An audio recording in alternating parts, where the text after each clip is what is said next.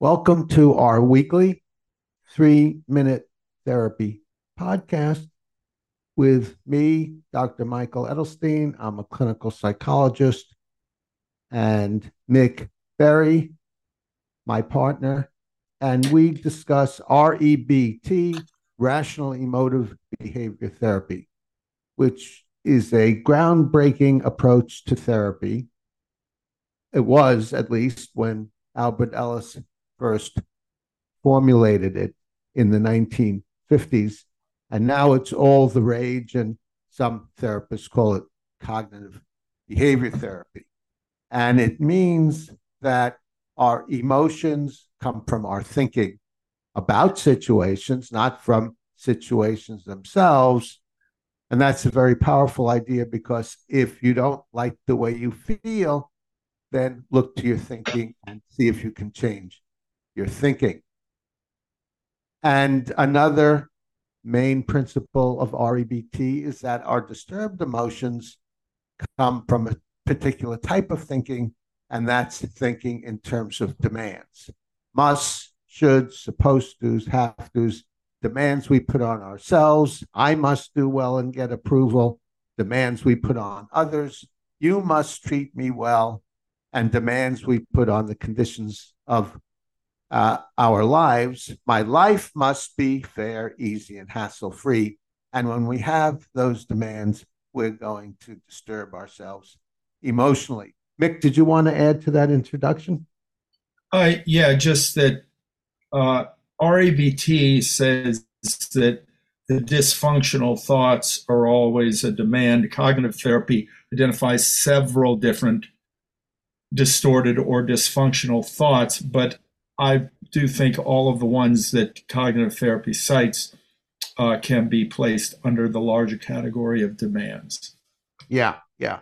That's a good point. And if you want to read further about the differences between REBT and cognitive behavior therapy, just do a search on my article, 5 major differences between REBT and CBT, and you'll get a lot of information. Mick?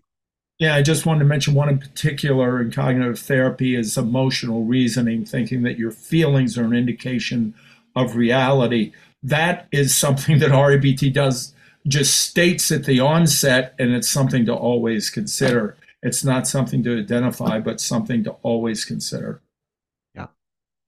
Question your feelings and question your thoughts. And if the thoughts are sound, they will hold up under scrutiny. Yeah, yeah. And the way to question your feelings is one question: what am I telling myself to create this feeling? And then does my thinking, what I'm telling myself, stand up against the test of reality? And Michael, I often see people confusing feelings and thought. I often hear people say, I feel like such a loser. Well, they don't feel like, you can't feel like a loser. You can think that you are a loser, but you're feeling depressed or feeling anxious, but you can't feel like a loser, because how does a loser feel? And there is no such thing as a loser anyway. Yes, yes. Usually when people say I feel like a loser, it means, as you said, they're telling themselves, I'm a loser. And Yeah. then they feel uh, bad about their total selves.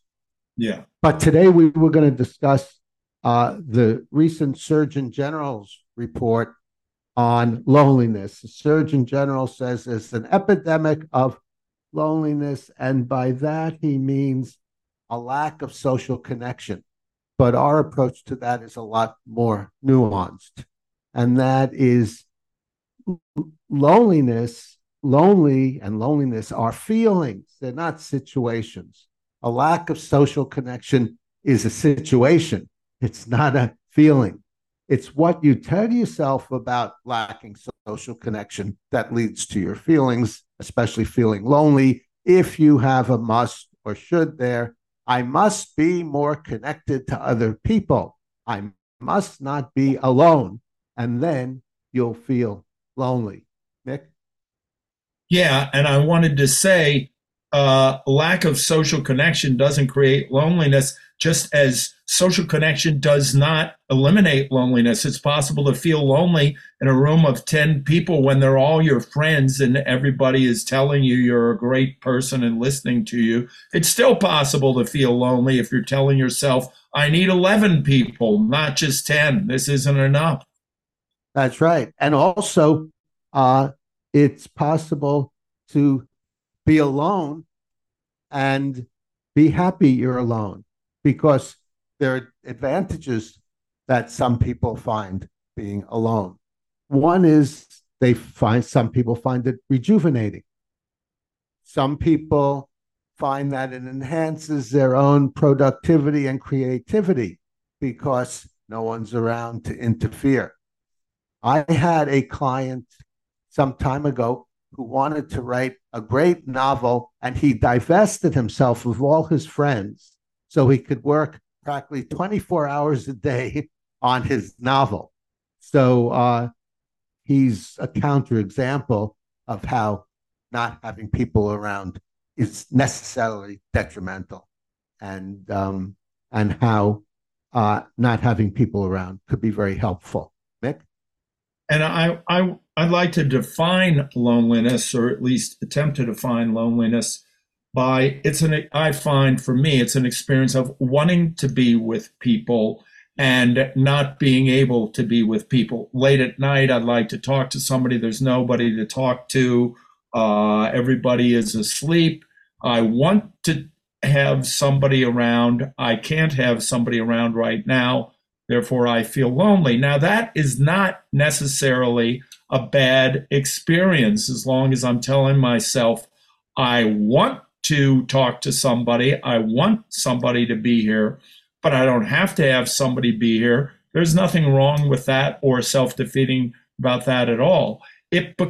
Loneliness becomes self-defeating. I think maybe, Michael, we could say self-helping loneliness and self-defeating loneliness. There are two types of loneliness then. And a self-defeating experience of loneliness would be telling myself, I have to have people here. I cannot stand not having people here. I want to talk to somebody. And because I want to talk to somebody, that means I have to talk to somebody. Yep. Yep. That's what people tell themselves when they create loneliness. Now, so I would say, just to finish this thought, for most people, having a balance between being alone at times and being social at times works best. But you don't.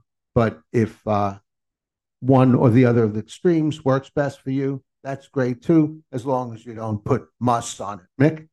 Yeah, and I just wanted to say I do like my distinguishing between self-helping loneliness and self-defeating loneliness, because self-helping loneliness, if I want to be with people and I cannot, then, and I don't tell myself I have to right now, then I can do something about it to maybe fall in love, get married, and I've got somebody to spend a lot of time with, or make more friends, have more friends who are available. So loneliness isn't even necessarily a negative thing. It can lead us towards achieving some goals that we'd like to have. Yeah. And if you are feeling lonely and you don't want to feel lonely, you could use the ABCs of emotion, which is A is the activating event. I'm alone. B is I would like to have some friends around, and therefore I absolutely must. I have to. It's the end of the world if I don't. This proves I'm a loser. And then that leads to loneliness at C. Mick, did you have any final things you'd like to say about this? Yeah, I just wanted to say that the experience of loneliness, I think, is very, very common. And I find for myself, it's very important to remember that it's good to recognize that, oh, I want to be with some people. I can't be with them now because I can have fun when people are around. And it's very easy to want to think, oh, I cannot stand ever being lonely. It's not necessarily, as I said before, a bad experience, though it can be very debilitating if we tell ourselves, I must have people around. And especially if we start rating ourselves, I'm a loser because I don't have people around, or we're rating life. Life is no good because I don't have people around. What can we do to change things to get what we want without demanding that we have to have what we want? That's one thing REBT does promote: desires, passions, things we want to have without demanding that we have them. Great, great. Thank you, Mick. And so what Mick is suggesting is an action step. So if you're feeling lonely, in addition to getting rid of that must or should that's creating your loneliness, then you can take action and figure out how you can relate to people more, get out there and speak to people, and suggest speaking again with them, suggest getting together, and that could help the practical situation. Yes, get rid of the demand, keep the desire. Yeah, yeah.